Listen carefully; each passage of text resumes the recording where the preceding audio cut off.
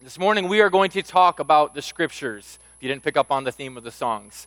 And to do that, I want to direct our attention to some church history this morning.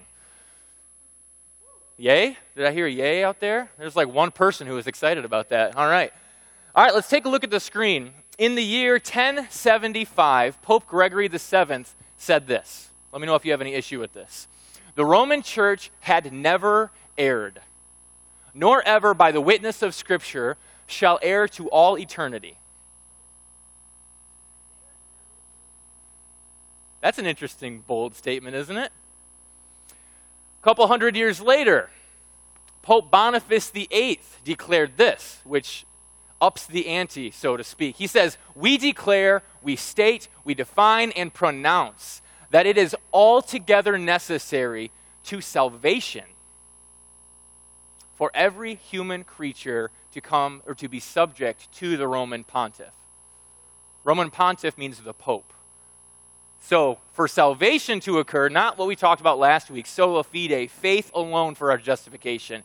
He declared to say, the implications of what he said, is that every human creature to be saved, to have salvation, needs to come underneath, be subject to the Roman pontiff.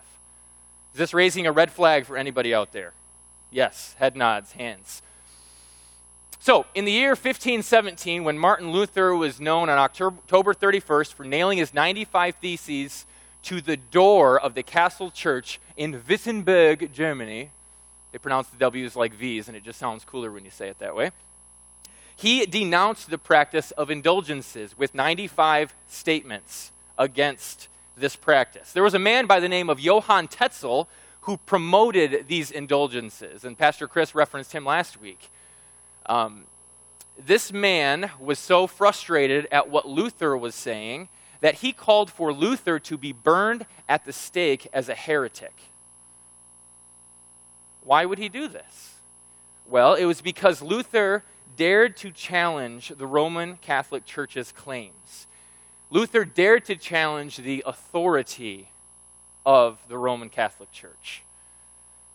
So, to respond to Martin Luther, Pope Leo, who was the pope at that time, sent a man by the name of Sylvester Prierius. Anyone ever heard of him? Sylvester Prierius. And he sends this man, Prierius, to talk to Martin Luther to refute him on these claims. And if you thought these statements were bad, get ready for this. Prierius says this in 1518, a year after Martin Luther published his 95 Theses. He says that he who does not accept the doctrine of the Church of Rome and Pontiff, the Pope of Rome, as an infallible rule of faith, from which the Holy Scriptures too draw their strength and authority, is a heretic. But doctrine doesn't matter, right? What's the implication from this? Not only does the church have authority because of the Scriptures, they flipped things totally around. They said, Prierius specifically said, that the Holy Scriptures draw their authority and their strength from the church. Now that's a bold statement, isn't it? We have to learn history because those who do not learn from history are doomed to repeat it. Papal infallibility, that's the inability for the Pope to err in what he speaks, ex cathedra, from the chair. This was not officially instated as a Catholic doctrine until the year 1870. But even at the time of Martin Luther and the Reformers, it was a universally assumed truth in the Catholic Church. It was explicitly stated by some of those like Sylvester Prierius and others in history. But in the mind of the Catholic Church, she was the ultimate and final authority over the masses. Pun intended. Get it? The masses? All right, I had to. I wrote that down, and I then laughed at myself as I was writing it. I was like, that's actually good. I should bring that up. But I want to remind us that as Solomon said in the book of Ecclesiastes, there is nothing new under the sun. There is nothing new under the sun. In every single age throughout history, throughout church history, there has been an authority struggle. The question is, who has it? Who should it be taken from? How do we get it? And ultimately, people want to know what has the final say in their lives and in their practice.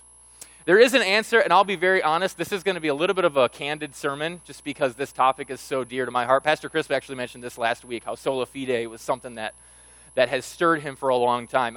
I'm from a generation that could not care less about authority.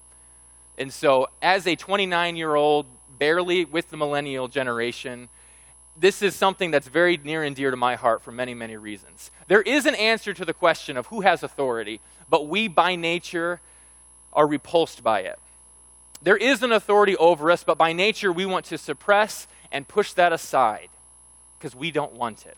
There is a God who reigns over all, who has the perfect and final say over all, who is perfect in his justice, in his goodness, in his truthfulness, in his holiness. Yet, if I could be really, really candid, many of us at times have lived in such a way that we would prefer it if he would just simply shut his mouth and move to the back seat so that we could drive the car. Has that ever been true in your life? It's been true in mine. We would prefer it if there was not an authority that ruled over us. Open your Bibles, please, to 2 Timothy chapter 3. This is going to be our main text for the day. Today we are covering sola scriptura, which means the scriptures alone. This does not mean that the scriptures are the only thing we ever listen to as Christians or human beings, but it does mean that the scriptures are our final authority in all matters of faith and doctrine and practice. So, let's pray together as we begin. Father, I thank you for the opportunity to share your word. I pray that you would help me. This is a big task, and I feel insufficient for it. I feel much of the time as though I'm more concerned about the opinions of other people than you, and I pray that you would forgive me for that, and I pray that you would help me, embolden me, and empower me with your Spirit to preach your word this morning. Your word is truth, and I believe that, and we believe that here today. So I pray that your Spirit would do its work in us as we open the word this morning. We pray this in Jesus' name together. Amen. All right, so I thought about preaching a different sermon this morning. I thought about preaching a sermon that was to the cynic, the person who is very, very skeptical of the truth claims of the Bible. I thought about preaching a message that was filled with more truth claims, philosophical arguments. I thought about looking at the common places people say, look, there's inconsistency in the Bible, therefore it can't be true. And I thought about trying to address all the main ones this morning. But then I thought, I'm not sure that that is the audience here at our church. I think, by and large, most of us believe that this is true, but yet when push comes to shove, it's hard to consistently place ourselves underneath it. Would you guys agree? We do believe that this is true, but it's hard to submit ourselves to each and every word, to each verse, for various reasons, and we're going to touch on those this morning. So, let's open up the Word. We're going to read the whole chapter here of 2 Timothy chapter 3. Paul writes this letter to a man named Timothy, and he says the following. He wants his pastoral protege to know this. He says, "But understand this, Timothy, that in the last days there will come times of difficulty. For people will be lovers of self. They'll be lovers of money." Does that describe us at all? It couldn't, right? "They will be proud, arrogant, abusive, disobedient to their parents. They'll be marked by ungratefulness. They'll be unholy, heartless, unappeasable, slanderous, without self-control, brutal, not loving good, treacherous, reckless, swollen with conceit, lovers of pleasure rather than lovers of God. They're going to have the appearance of godliness, but they deny its power. Avoid such people. For among them are those who creep into households and capture weak women, burdened with sins and led astray by various passions. These women, they are always learning and never able to arrive at a knowledge of the truth. Just as Jannes and Jambres opposed Moses, so these men also oppose the truth. They are men corrupted in mind and disqualified regarding the faith. But they will not get very far, for their folly will be plain to all, as was those of those two men," referring to Jannes and Jambres. Verse 10, it says this, "But you, Timothy, however, You have followed my teaching. You have followed my conduct, my aim in life, my faith, my patience, my love, my steadfastness, my persecutions and my sufferings that happened to me at Antioch, at Iconium, and at Lystra, which persecutions I endured. Yet from them all the Lord rescued me. Indeed, all who desire to live a godly life in Christ Jesus will be persecuted, while evil people and impostors will go on from bad to worse, deceiving and being deceived. But as for you, continue in what you have learned and have firmly believed, knowing from whom you learned it, and how from childhood you have been acquainted with the sacred writings, which are able to make you wise for salvation through faith in Christ Jesus. All Scripture is breathed out by God and profitable for teaching, for reproof, for correction, and for training in righteousness, that the man of God may be complete, equipped for every good work. 2 Timothy chapter 3. That's what we are talking about today. Paul warns Timothy that in the last days, in the final days, people are going to be marked by this list. And in reading through that, I couldn't help but look at our culture and think, yeah, that describes us, doesn't it? Unfortunately, so many of those words describe how culture generally is, and unfortunately at times, how some of us are even within the church. People will be lovers of self. In verse 4 it says, they love pleasure rather than loving God. This is a very interesting statement from Paul to Timothy, particularly, I think, because it's so revealing of our sinful nature today. This was not simply something that was a problem in the first century when the church was starting. These same things, Paul is warning Timothy with wisdom, saying these same things are going to mark people in the last days. And we are, and as they were, in the final days, in the final age of what God is doing in the world. Paul states that people will love themselves rather than God. So rather than loving and submitting to God and His Word, 1 John 5:3 says, "For this is the love of God, that we keep His commandments." Instead of doing that, people by nature love and submit to a different authority, themselves. We see this everywhere. And this is the deception, we'll put this on the screen. This is the deception of the word autonomy. If you don't know how that breaks down, the idea between the words is autos, which means self, and nomos, which means rule. So literally, the idea of autonomy means I rule me. I am the law, I am the judge, I get to control what is true and what I ought to do. I'm autonomous, I'm individualistic, I get to rule. This word is very true of the way that the age of the world operates. And in particular in the United States, this is one of the things that's broadcasted and flaunted the most. It looks like this. It looks like statements that say, nobody has the right to tell me how to live my life. Have you ever heard that before? You don't have the right. How dare you tell me that I should do this rather than this? You don't know me.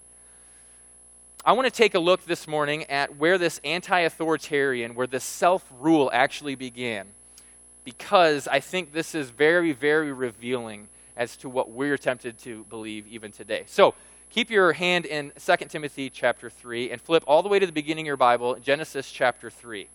You've probably heard this many times, but this is where it began. Genesis chapter 3. It says this. The whole tone of the Bible, the first two chapters, changes right here in verse 3. Everything was good. God created this beautiful world. And then you hear these words. Now, the serpent was more crafty than any other beast of the field that the Lord God had made. You sense that a problem is about to happen? All of a sudden, in God's perfect world, there is a creature that we see, the serpent, who is crafty, who is shrewd, some translations say.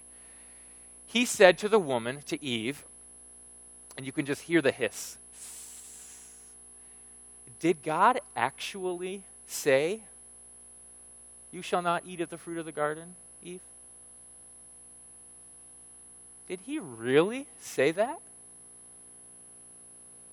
In that simple question, did God actually say, right there in that instance, Eve is tempted with autonomy. She is tempted with the idea to say, I've never really thought before if God could be wrong, or if God could be holding out on me, or if God would only give me part of the truth rather than all of it.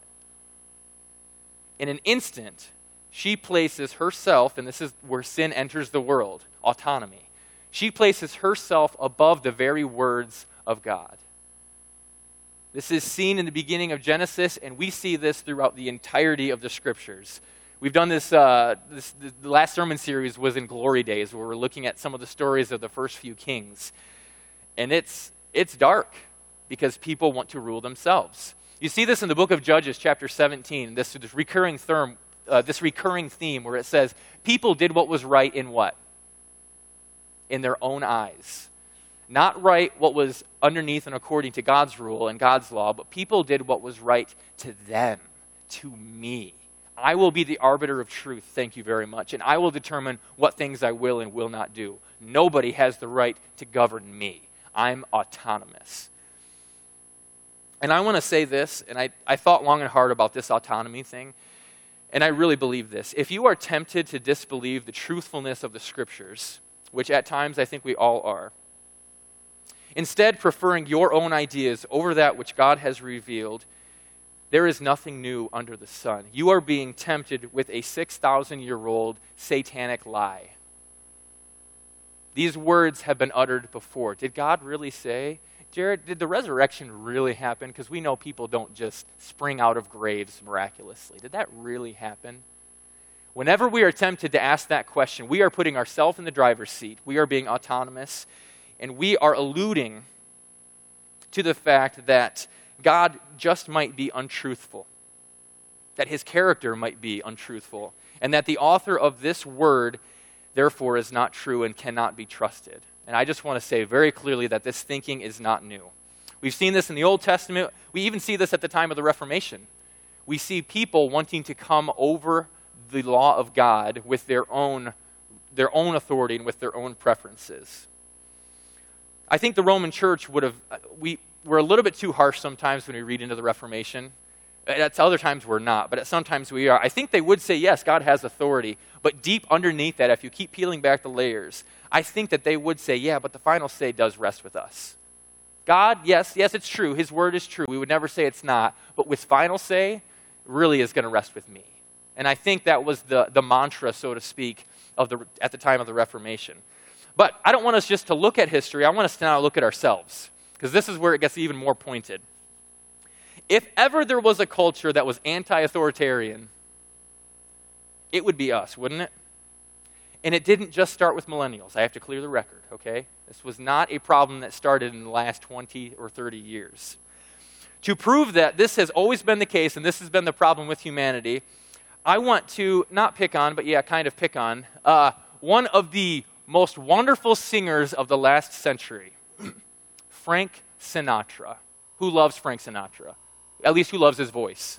Brian, I know you do. A phenomenal baritone voice made the top charts over and over and over again. Look at this song. This is the song My Way. He did not write these lyrics, for instance. A guy by the name of Paul Anka wrote these lyrics, but he thought of Frank Sinatra when he wrote them, so you can make the connection there. The song, I did it my way. That just screams with autonomy, doesn't it? Listen to the words. For what is a man and what has he got? If not himself, then he has not. He's got nothing if he doesn't have himself. I think the Scriptures would disagree with that.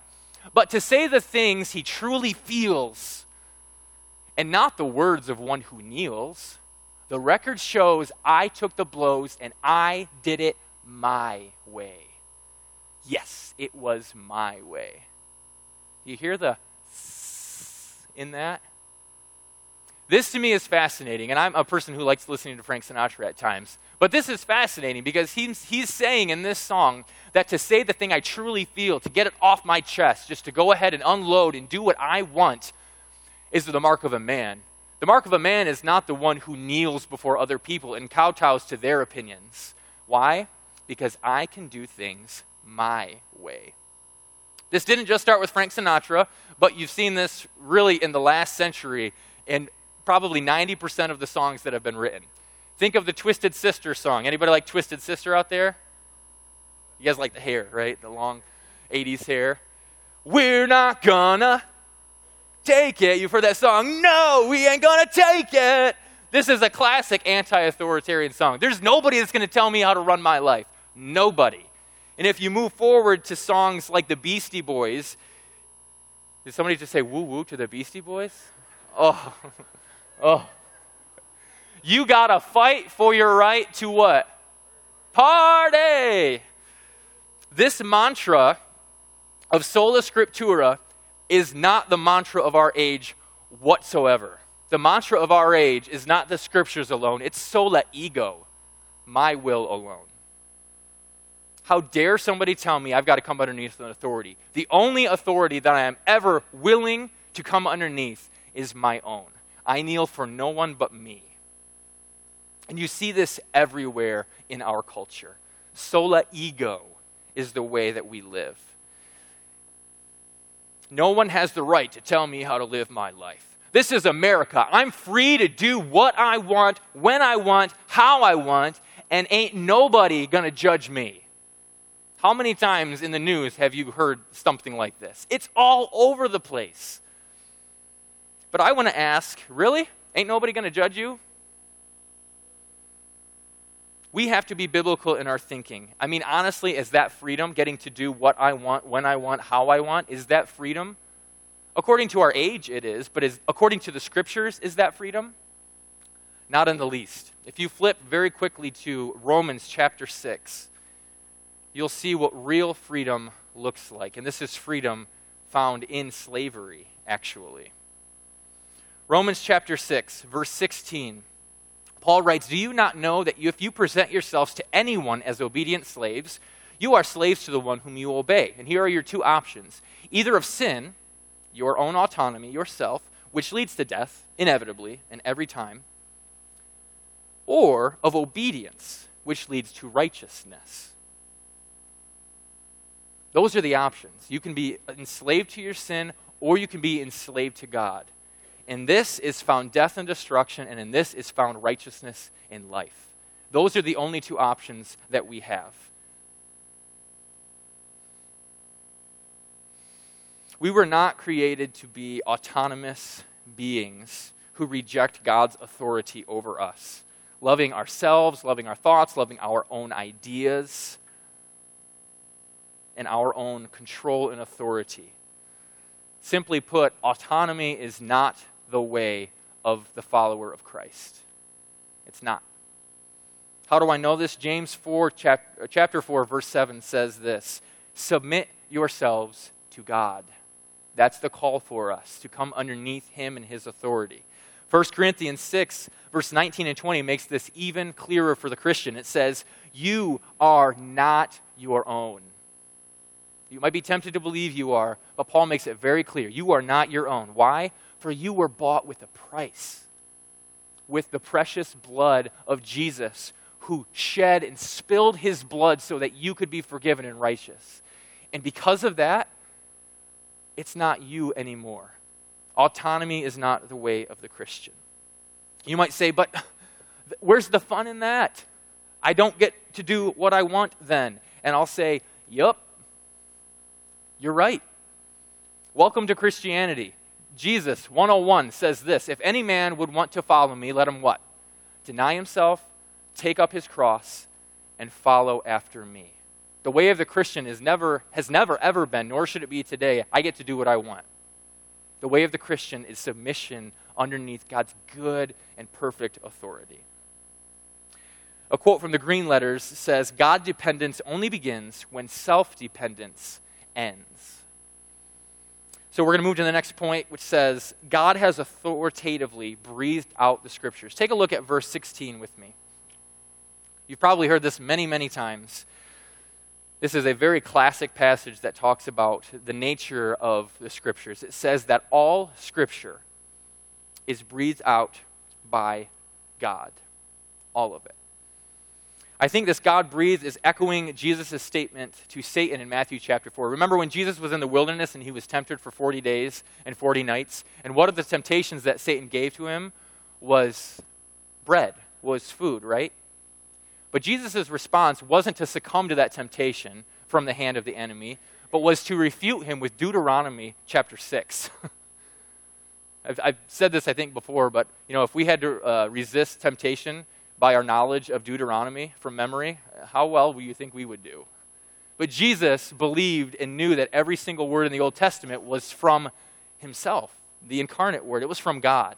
And so he says, no, man shall not live by bread alone, but by what? But by every word that comes or proceeds from the mouth of God.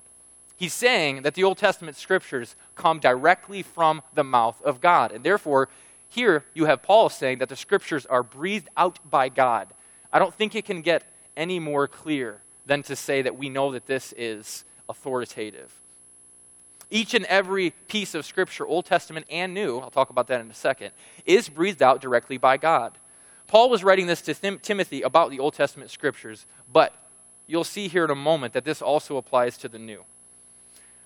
Paul knew full well that he was writing divinely inspired scripture. To some degree, he knew this. And I think Peter did as well, and the other apostles. How do we know this? Very briefly, I can't belabor this too long, but 1 Corinthians chapter 14, verses 37 and 38, look those up later. 1 Corinthians 14, 37 and 38.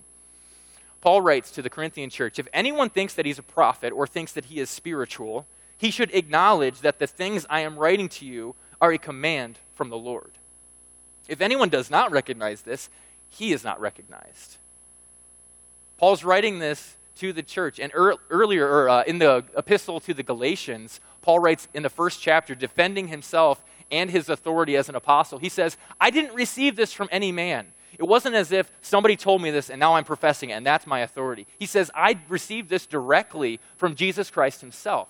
That's Galatians chapter 1, verse 8. The revelation that he had and the other apostles had to write the New Testament, to write the scriptures to us, they come from God himself. And so we can trust them. 2 Peter 3, this is one of the most fascinating ones. You could actually flip here for just a second because I want you to see the words on the page. 2 Peter chapter 3, starting in verse 15.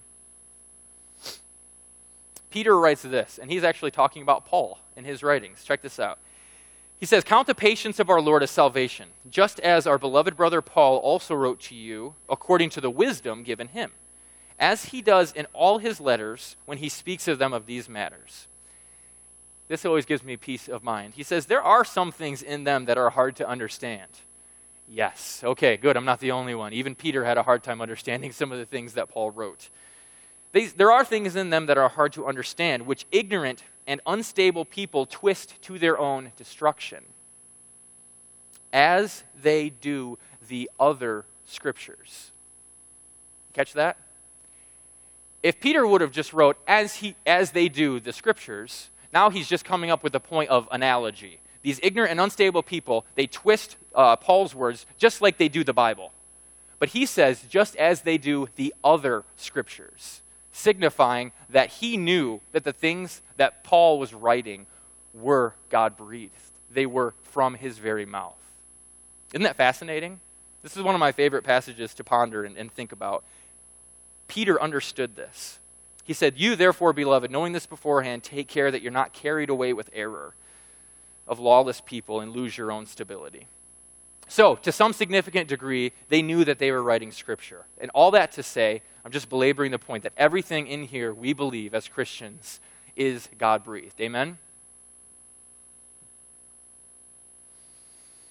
I want to paint just a little bit of a picture here to help us understand another way of thinking about this. The perfect God who spoke everything into being, who never errs, who is the very definition of truth, who is the very definition of goodness. You know, when it comes to truth, you have to think of it this way. God is the originator and fountain of truth. He's not true because the things he say are true. He's true because he's true. The things that he says are true because they are founded in him and in his character. So this is the God we're talking about. The God who is perfect in truthfulness, perfect in his goodness, perfect in his authority. So, how do we see this in the scriptures? Genesis 1.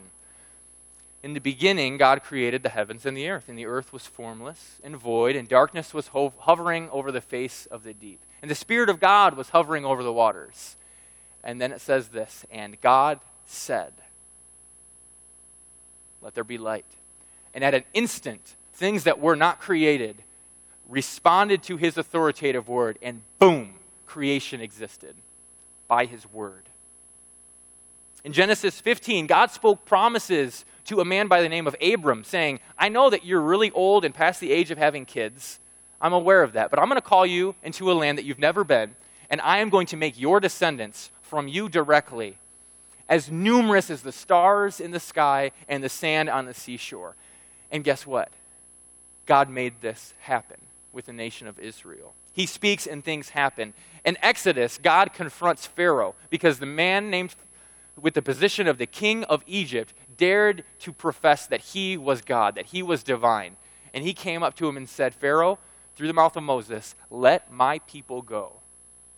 If you choose not to listen to me, your entire nation is going to be ravaged and destroyed. Let my people go. Pharaoh hardened his heart. He did not obey the word of the Lord, and what happened? The entire country got completely wasted, devastated, and pillaged by the Israelites. God speaks and things happen. He speaks and the earth shakes. In Job chapter 38 through 40, this is one of my favorite passages because it humbles me every time. Job gets done off of his high horse complaining about his malady and complaining about the situations that he finds himself in. And then God speaks up. And he says, excuse me, Job, now it's time for me to ask you questions. And I want you to brace yourself like a man because now I'm going to question you and you will answer me. When I first read that, when I became a Christian, I was like, oh snap. This is going down right now. God is finally calling this man into account because by his word, at the end of those 3 chapters, it says Job puts his hand over his face and he shuts up because he realizes his place. Before the word of God, he shuts his mouth. In Matthew chapter 4, at his temptation, he speaks from Deuteronomy chapter 6, which I alluded to earlier, and the devil's mouth is silenced. In John chapter 11, it only takes 3 other words to a man named Lazarus who had been in the grave for 4 days. He says, Lazarus, come out. And a man who had been rotting for 4 days, his flesh is instantaneously restored, life is brought back into his body, and he comes walking out of a grave. The God that speaks has authority. We do not serve a God that has not told us who he is, that's hiding behind a cloak, that doesn't want to be known. We have a God who speaks and things happen. Amen? And so when it comes to his word, we've got to think very carefully about this because the God who cannot lie, according to Hebrews chapter 6, does not speak lies, and therefore he doesn't expect his people to believe lies. God is truth, he speaks the truth, and therefore his written word, the scriptures themselves, are completely true in all that they communicate to us. Proverbs chapter 30, verses 5 and 6 says, every word of God proves true. Every word. He is a shield to those who take refuge in him. And then it says very, very quickly, do not add to his words, lest he rebuke you and you be found a liar. God doesn't need any of our contribution. He speaks authoritatively on his own. I think most of us in our church believe this, and I think that we would readily agree that yes, God has all authority and I need to come underneath him. But the problem comes as when there are 2 opposing wills. This is when marriages have issues too, right? 2 people who have conflict, this way or this way. And something happens, a crisis moment happens, and we have to choose what's going to happen.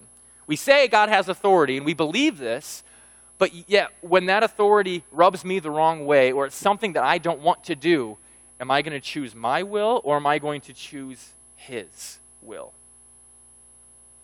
That's a hard question to answer, because daily, hundreds or thousands of times every day, we're going to be tempted with this.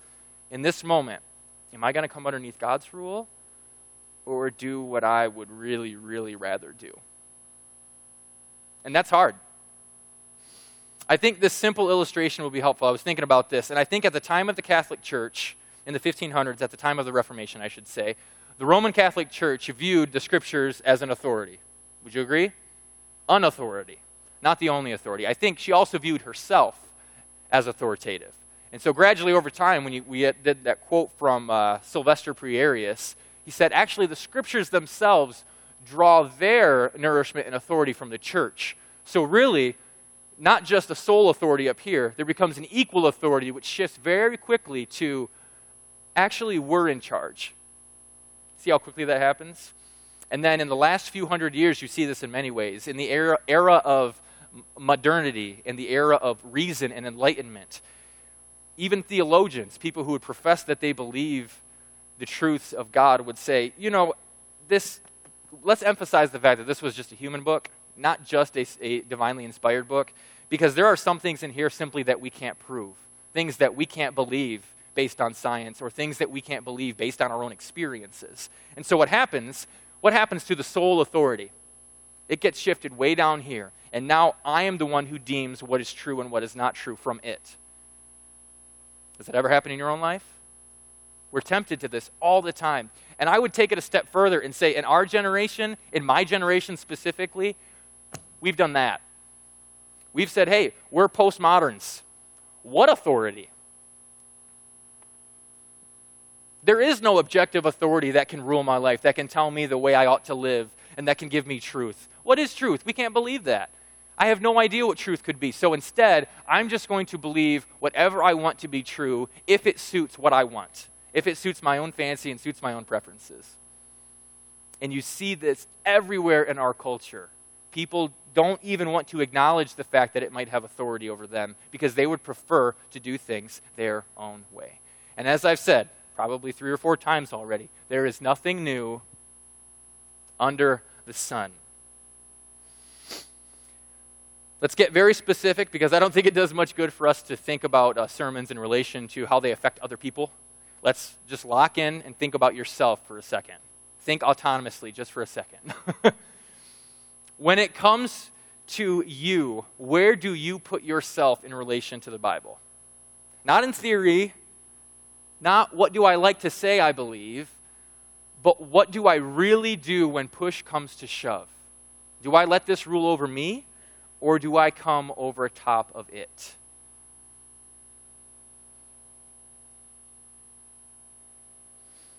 I think we would all like to say, oh, of course I come underneath the authority of the Bible. But do we really? I'm convinced of this. I'm convinced that we cannot come underneath an authority that we don't know. Never before in church history have we had such access to the Bible. I counted. I think I have 24 Bibles. I know that's excessive, and I have a problem, and Paul does too. My wife knows I have a problem. I like having Bibles around me. This gives me, gives me comfort. It's not a superstition. But never before have we had such access to the Word of God. We can have it for free on our phones.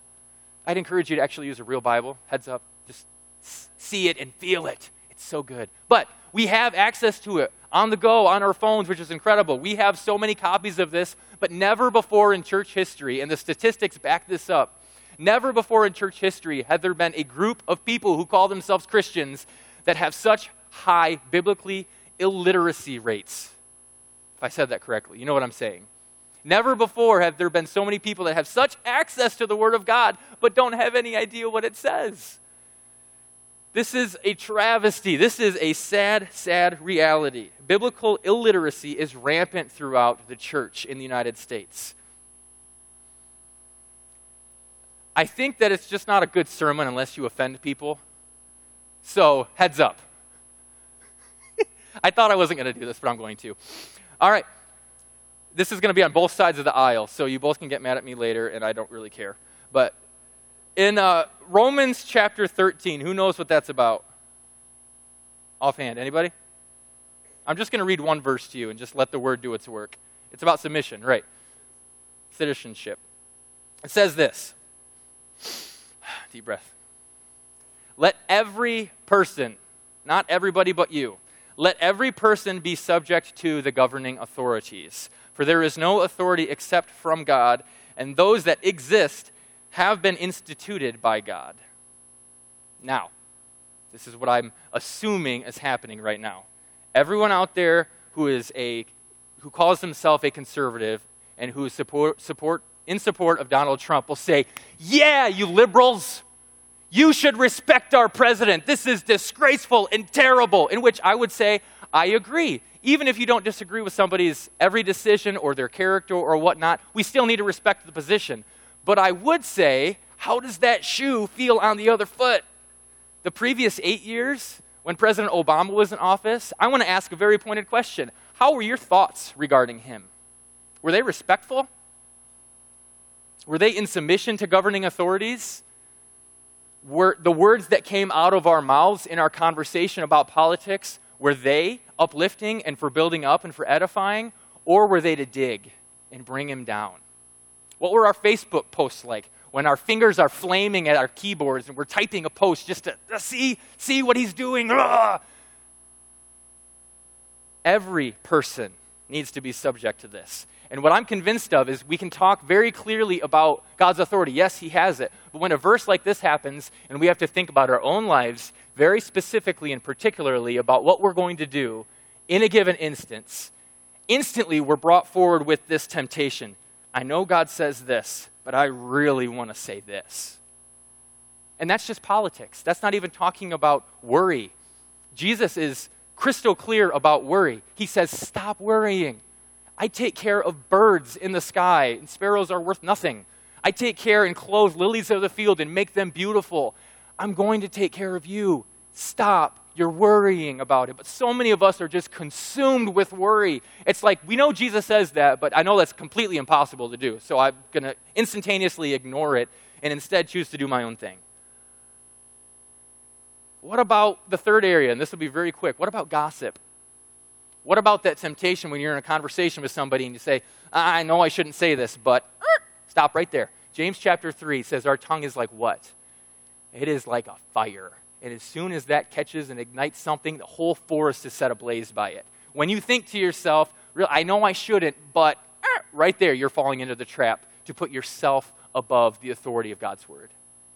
And it happens every day for us. We are so easily tempted to disbelieve that what God says is for our good and for the best for us. Which leads me to the next point. God's word is thoroughly profitable for you and for me. It's not as if we're coming underneath an authority that's bad for us. You catch that? Many of us think that to come underneath God means, all right, a life of sheer misery and depression and no happiness. Ooh.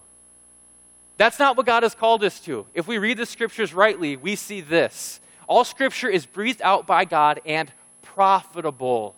It's good for us. It is good for us. It is good for four things. It is good for teaching. It instructs us of the ways of God and what God would expect for our lives so that we can live holy and righteous lives. It's good for reproof, and this is the one we don't like. Reproof means to show error or to show disapproval of something.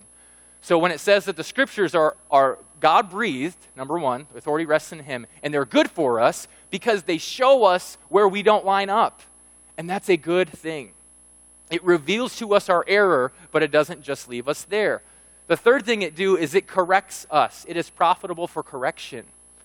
It can change us and say, yes, you're erring here, but there's still hope and grace for you.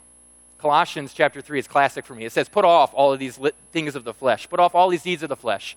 And instead, put on the following things, which are righteousness. Put on love. Put on the fruits of the Spirit, as Galatians chapter 5 says. It doesn't just point to us our error and say, you're SOL. There's no hope for you. It gives us the direction on how to live our lives. And lastly, all of that is for training in righteousness. God is very serious about making us holy.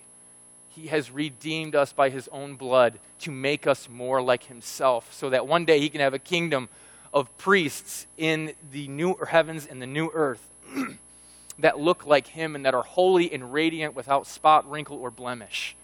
He's very serious about this, but we've got to come underneath his authority for that to happen. And if we don't, we are never going to become more godly just over time. People who don't submit to God's word will never become more godly over time. It won't happen. You're going to become more and more worldly.